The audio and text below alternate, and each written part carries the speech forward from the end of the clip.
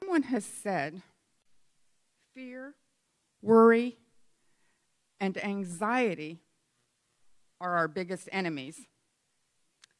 I tend to agree. Recently, I read a very fascinating story.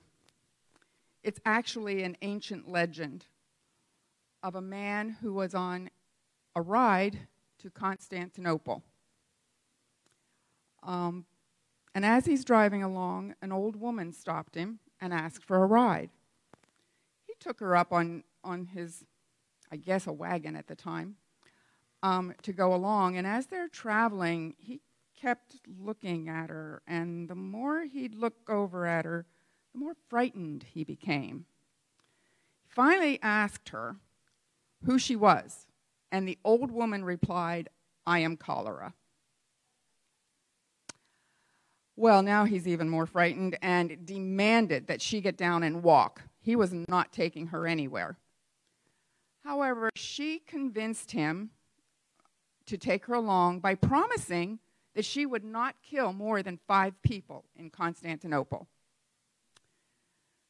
So he reluctantly agreed, but only after she said, "Here is a dagger. It's the only thing that will kill me.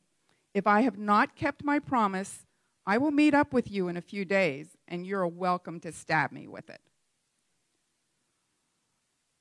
So, in Constantinople, 120 people died of cholera.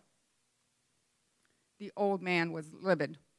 He went searching for that woman. And when he found her, he raised the dagger and angrily said, "You promised no more than 5, and 120 are dead." She said, "Wait a minute. I only killed 5. Fear killed the others." This legend has proven many times, I believe, to be a true parable of life. Disease does kill thousands of people, but thousands more die because they are overwhelmed by fear. When we look to the future with fear, expecting the worst, rather than with confidence, expecting the best, we become crippled. Crippled and anxiety and paralyzed with fear and worry. From the time we are born until we die, fear often casts its dark shadow on us. Fear crushes our spirit, breaks down our immune system, and weakens our will and renders us powerless in the battles that we have to face. Fear strangles our joy and destroys our dreams. Fear often occurs as a result of some threat or a situation or danger that apparently is uncontrollable or unavoidable. If there's anything we learned from COVID, we've learned how suddenly fear can strike in each person in a whole nation, actually in the whole world. People became so fearful, expecting that everyone they met was carrying this disease and would infect them. Every cough, every sneeze sent us into a panic. We were continually asking, does that mean I have COVID? And if I do, is it my death sentence? So how do we deal with fear? What can deliver us from our fear? Or maybe the better question is, who can deliver us from the fear? Did you know that Scripture has more than 3,000 promises of God's love and care, most of which are specifically encouraging in times of crisis? By clinging to those promises, it fills us with hope and confidence that we can face the catastrophe. With God by our side, or with Christ by our side, we know He will never leave us or forsake us. One of the great Bible stories on overcoming fear is an often forgotten story in the book of 2 Kings, chapter 6. You may remember it. It's the story of the king of Syria. And he has come against Israel several times. Every single time he's come against Israel. The king of Israel is already there with his armies. It got to the point where the king of Syria was sure he had a traitor in his group. And by verse 11, the king of Syria asks, "Which one of you is the traitor? Who has been informing the king of Israel of my plans?" A little frightened, the officer replied, "It's not us, my lord the king. Elisha, the prophet in Israel, tells the king of Israel, even the words you speak in the privacy of your bedroom." So now the king of Syria has come and surrounded the Israelite city of Dothan. He is convinced that unless Elisha is killed, he will never be able to overcome Israel. So he brings his troops and surrounds the town where Elisha is.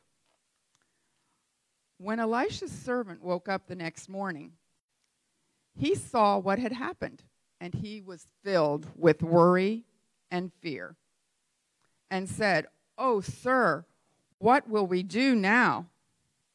Elisha's answer is classic. It provides a life-changing principle for each of us.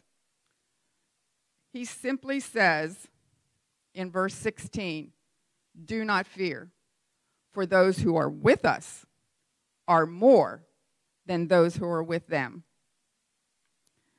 And now we find that the solution is there even when there doesn't seem to be a solution, because those that are with us are more than those that are with them.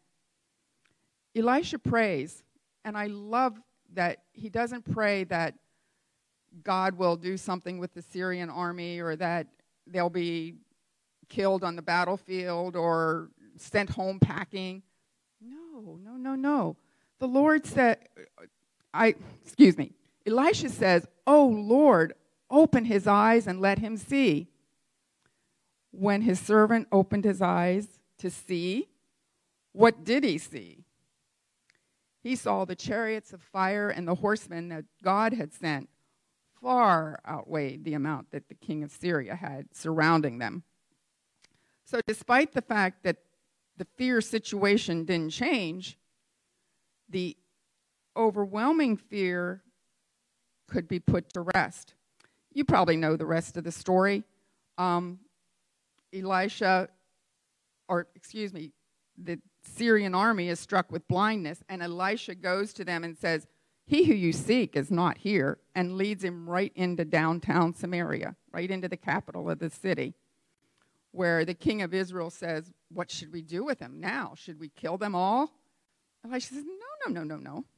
We're going to feed them. Kind of an odd solution. However, the Bible then says they went their way and never returned. The point of all of this is God has 1,000 ways that he can work for us. He has 1,000 ways to deliver us from our fears. If our eyes are focused on the problem, fear overcomes us. If our eyes are fixed upon Jesus, the emotion of fear is probably still there, but it's not overpowering, and it won't cripple us. Fear no longer dominates our lives. The answer then lies in understanding that we have one with us in our fears, strengthening us to go on no matter how we feel. We have one who is larger than our fears, bigger than our worries, and greater than our anxieties by our side. And he has practical, down-to-earth solution for our problems. You see, we were created to live by faith and not be consumed by our fears. I found a quote by a fairly popular 20th century preacher. His name was E. Stanley Jones. He put it this way: "I am inwardly fashioned for faith, not for fear. Fear is not my native land. Faith is. I am so made that worry and anxiety are sand in the machinery of life. Faith is the oil. I live better by faith and confidence than by fear and doubt and anxiety. In anxiety and worry, my being is gasping for breath. These are not my native air. But in faith and confidence, I can live and breathe freely. These are my native air. So we can look beyond our fears to Christ, who loves and cares for us more than you will ever know. And I love the story, another fear buster. And it's found in the New Testament, of the stormy Sea of Galilee. It teaches us how to breathe that air freely. As you probably remember, the Sea of Galilee is situated in such a way that the fierce winds that come from the west and off the Mediterranean Sea will at any time blow across this Galilee and stir up a raging torrent of fury. In this particular story, Jesus has just fed the 5,000 and has sent the people who he just fed on their way home. As you remember, they wanted to make him king, and it wasn't quite time. So Jesus sent them home, and he told his disciples, it's time for you to go on a boat ride. So the disciples are crossing the Sea of Galilee. They left about 6 o'clock at night. And it happens that calm sea had the fierce winds blowing, and the disciples were in trouble, far away from land, for a strong wind had arisen, and they were fighting heavy waves. About 3 o'clock in the morning, Jesus came toward them, walking on the water. Now, the disciples should have made it all the way across this sea in just a few hours. But here they are, 9 hours later, still fighting the storms. They're tired, they're exhausted, and felt they could not battle the storm any longer. Are there times in life when you feel you've battled the storm as long as you can handle? Have you been battling it a lot longer than you probably should have? But just like the disciples, there's good news on the horizon. Because we need to know, where was Jesus during this time? Do you remember? He had been praying for them. And I love it. Jesus did not pray that their storm would stop.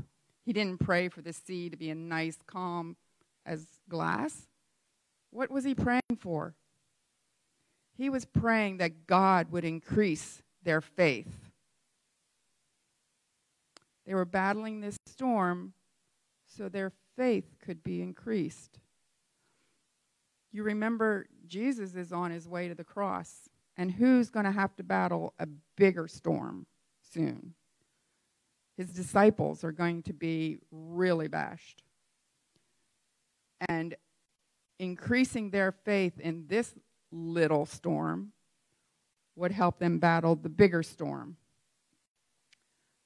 Do you ever think that maybe sometimes you're battling storms that are preparing you for the bigger crisis that's coming on your way to your heavenly home? It was kind of eye-opening to me. You see, the disciples see the storm, but Jesus saw them.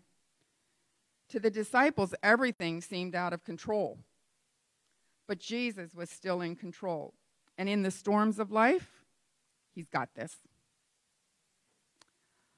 His eyes are upon us. When the thunder roars and the waves are high, he is still mighty to save. Verse 25 and 26 continues. Maybe. Jesus came walking. Oh, maybe I hit the wrong button. There we go. Jesus came walking to them on the water. And when the disciples saw him, they were terrified. In their fear, they cried out, "It is a ghost," They're terrified because they feared what they didn't know. They were actually afraid of Jesus. Ironic. But they thought what they saw was a ghost. It seems that belief in evil spirits in the first century Palestine was rather common. Most people's idea of ghosts and goblins and phantoms was widespread. I would have expected that Jesus' disciples had been with him for quite a while, and I would have expected that that kind of thought wouldn't have been foremost in their head. Why would they have thought immediately of a ghost after they had spent so much time with Jesus? Surely they knew better. You see, that's the problem with fear. It takes over and dominates our thoughts. It throws out any rational thinking that we may have had. And so here we've got the disciples faced with a terrifying situation, and their rational thinking is poofed. They had their worst nightmares, they thought, coming true. They were terrified and couldn't get rid of their fears. You know, there are always those who say, don't worry about it, everything will be okay. Everything's going to turn out just fine. But you and I know that not everything always turns out the way we think it's fine. And so we play the what-if game. I'm sure I played the what-if game a lot. What if I have cancer? What if the doctor wants me to do treatments immediately? What if I lose the what if? My husband should have been home at 5 o'clock. Here it is, 7 o'clock, and he's still not home. What if he's been in an accident? What if he's been hurt? What if he can't get to a phone? What if? My company is going to have some severe cutbacks. I'm probably going to lose my job. What if I do lose my job? What if I can't pay my bills? What if I lose my house? What if? My teenage son has gone on a camping trip, and it's been 4 days, and he hasn't called. What if he's stuck in the mountain? What if he's been hurt and he can't get any help? What if there's nobody around him? What if? You played that game? Somewhere along the line, we realized that this what-if game has to go away, and we give way to the voice of Christ, who proclaims in the midst of the raging sea and the overwhelming darkness, be of good cheer. It's I. Do not be afraid. No reason to be afraid. I'm here. Yeah, you may have a problem, and it may not turned out the way you wanted it to, but I'm here. I got this. Have you ever noticed how many times Jesus says, be of good cheer and don't be afraid? He's always the answer to the overwhelming fears that consume our energy and rob our joy. It ruins our health. Fear must give way to faith as we adjust our focus. Do you know that fear is an emotion? And we can't always control our emotions. But faith is an attitude. In other words, I can choose faith in Christ. And even though the situation may not change, my attitude toward it changes. And it's no longer overpowering. And it's no longer something that controls me. I can put it in its place with faith. You see, faith is a trust in God as a well-known friend, believing that he loves us and will never do us any harm. So we get to choose faith. And if you remember our story, that's exactly what Peter said or did. Peter cries out, Lord, if it's really you, tell me to come walking to you on the water. Wow, that's a bold statement. I'm not sure I would have had that much courage, faith, trust. You see, faith leads us out of the boat. Faith leads us to walk on the stormy water with Jesus. Faith leads us to face the wind and the rain with our eyes fixed on the master of the wind. Faith triumphs over our fear. Faith overcomes the obstacles in our way and enables us to walk on the stormy seas with Jesus. How did Jesus respond to Peter? Do you remember? Jesus simply said, "Yeah, come on. Sure, I'm here. Come on."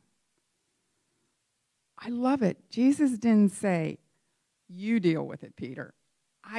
Don't you see I'm running a universe here? I got enough problems. You deal with that little simple thing of walking on water."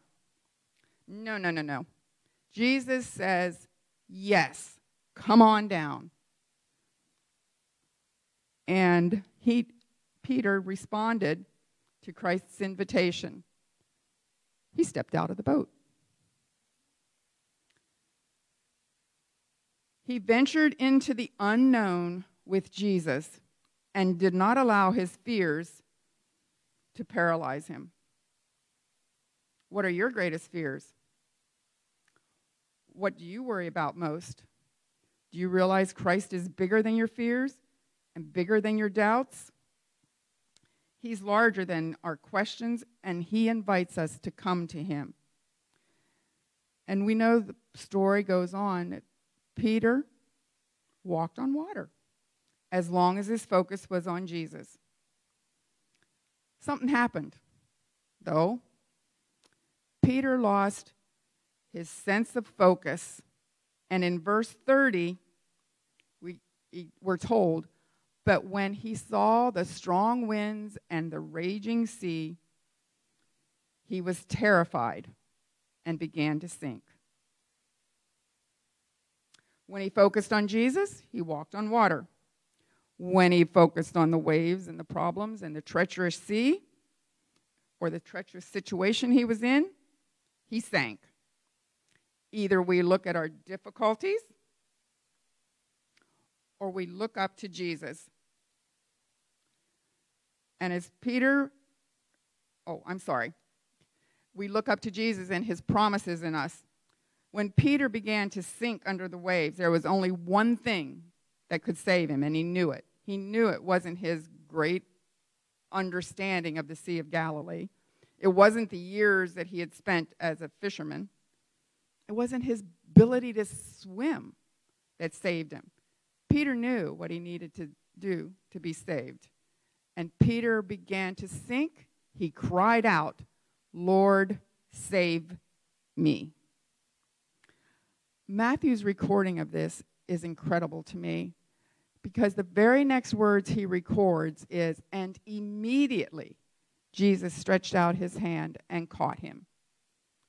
Now, I would have expected Mark, the young guy who was kind of rambunctious, to say that. But Matthew, come on, he's a calculated CPA. He doesn't get emotional about these things. But Matthew is so impressed that he says, "Immediately Jesus stretched out his hand and caught him." Immediately when Peter cried out, Jesus responded. Jesus was there right away in his situation in the dark, stormy sea. Did you notice that this story has two cries? There's a cry of fear when the disciples don't know who it is that's coming and they think they've seen a ghost. And there's the cry of faith when Peter was sinking and knew who to call on for salvation. We can have absolute confidence that Jesus responds to our cries. To the cry of fear, he says, "Don't be afraid. I'm here. It's I." And to the cry of faith, his strong arm is there to hold us up immediately. Perhaps that's what David was talking about when he wrote in the Psalms, chapter 20, verse 6. "Now I know that the Lord saves his anointed, and the saving strength of his right hand." We are safe in the hands of Jesus. You know, I love what's not written in the Bible. It doesn't record that Jesus ever said, "Peter, you've got no faith. Come on. Let's get your faith built up here." Or, Peter, where is your faith? Did you leave it back in the boat? No, no, no, no, no. Jesus says, "Oh, ye of little faith."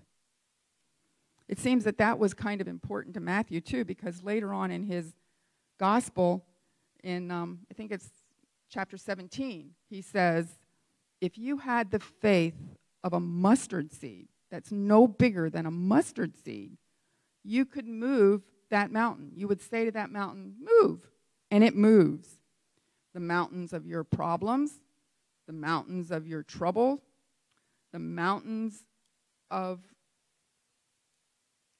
doubt, whatever, it moves.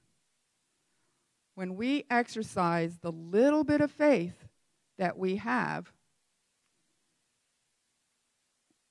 it moves mountains.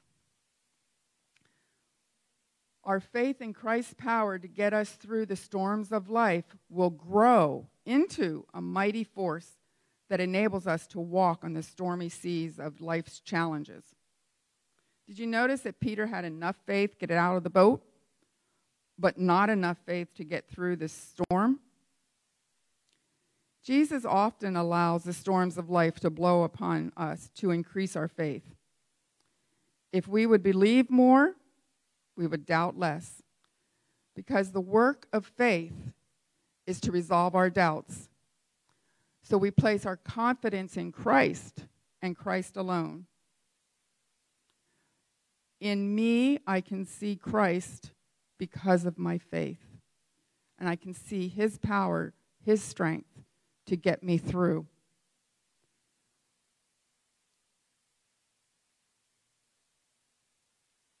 There's a lot of promises that the Bible gives us. But in Christ is the only place that we can find the confidence. We experience assurance. In Christ we are lifted above the uncertainties and concerns.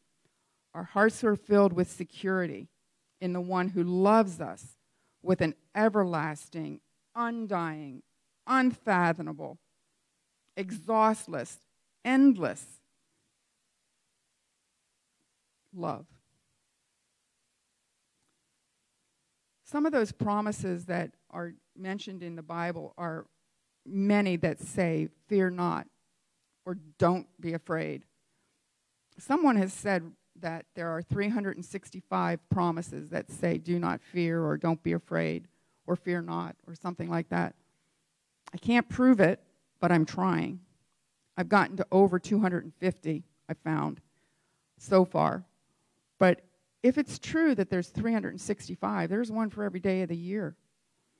God wants us to know without any doubt that there's not a reason for us to fear, and that we can go on in life rejoicing in his power. I wanted to share with you one of the most reassuring fear not promises of the Bible. You probably can repeat it with me. You've probably memorized this one since long ago. Isaiah 41:10. "Fear not, for I am with you. Be not dismayed, for I am your God. I will strengthen you. Yes, I will help you. I will uphold you with my righteous right hand." Isaiah is filled with those kind of promises, telling us to be strong and not fear, because God is our confidence. God will uphold us. We don't fear because Jesus is with me. We are free from the paralyzing fears because we believe that whatever situation, whatever state we find ourselves in, Christ will be with us. Remember Job? He knew that. He went through some really devastating situations, and even in the worst of it, even when he was sure that he wouldn't make it past, and in his pain, he cried out, "For I know that my Redeemer lives, and I shall stand at last on the earth. And after my skin is destroyed, this I know, that in my flesh I will see God." Job had absolute assurance that a better life was coming and that one day he would see God face to face. Until that day, he would declare with absolute confidence and hope that though he slay me, yet will I trust in him. You see, even if we develop a life-threatening disease, our faith clings to his promise that one day Jesus will come again and take us home. Like Job, we believe that one day we will see him face to face. Remember his promise found in John 14? Let not your heart be troubled. You believe in God, believe also in me. In my Father's house are many rooms. If it were not so, I would have told you. I go to prepare a place for you, and if I go, I will come again and receive you to myself, that where I am, there you will be also. You see, I think that's the biggest reason Jesus took his disciples and many of his followers with him when he went to the mount just as he was ascending. Because now they, Peter and the rest of his disciples, could go to this promise and could say with absolute assurance, he's gone to prepare a place for me. Since I saw him go, I know he will come again. And he's going to take me to be with him where he is, and we will be together. On that wonderful day, Jesus will come, and we will all be caught up with him. Disease and death will be eradicated in the presence of our living God. One of the major reasons we don't live in fear is we know the end. We've read the last chapter. We know that sickness isn't going to have the last word. Christ will. We know that coronavirus, or any other virus for that sake, isn't going to be the end. Christ has the last word. Natural disasters, calamities, even nuclear war cannot destroy life on planet Earth. We have the promise of Jesus' return, and he will come to take us with him. You see famines, you see earthquakes, you see disease and stress of nations. We see potential for nuclear disaster or climate change. We see pestilences taking the lives of thousands. But we have the hope that enables us to strive in the toughest of times. We've read the last chapter. Remember Revelation 21, 4-5 says, and God will wipe away every tear from their eyes. There will be no more death, no more sorrow, no more crying. There shall be no more pain, for the former things have passed away. Then he who sat on the throne said, behold, I make all things new. We are able to look beyond today, to look beyond the troubles, which are many. We look beyond the pestilences that are carried through the air into the pure air where there will be no pestilences. God has a purpose in permitting these calamities to occur. He is calling us to totally and completely depend on him. There is no certainty in the world we live in. Christ is our assurance. He is our security. He is our Savior. He is our Redeemer and our Deliverer. You see, this world is not all there is. Christ is speaking to you, and he's mostly speaking to me. Our lives are fragile. Every single one of us lives in fragile earthly bodies.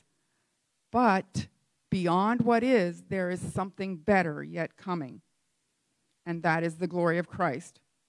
There is something worth living for beyond this life, beyond what we see, and that is Jesus Christ. Allow him to fill your heart, to take away your fears, to strengthen your resolve, and prepare you for his own return. Amen. Come, Lord Jesus. May the grace of Jesus be with you all.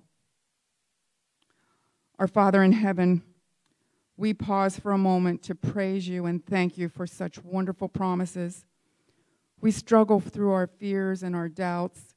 We don't hardly have enough faith to step out of the boat, but you've promised to be there with us. And we come now with that mustard seed of faith, asking you to guide us, to direct us, to be with us, and move our mountains. We want to trust you. We are choosing today that we are going to have that faith that overcomes any fears. For these things we are so grateful, and we praise your name. In Jesus' name, amen.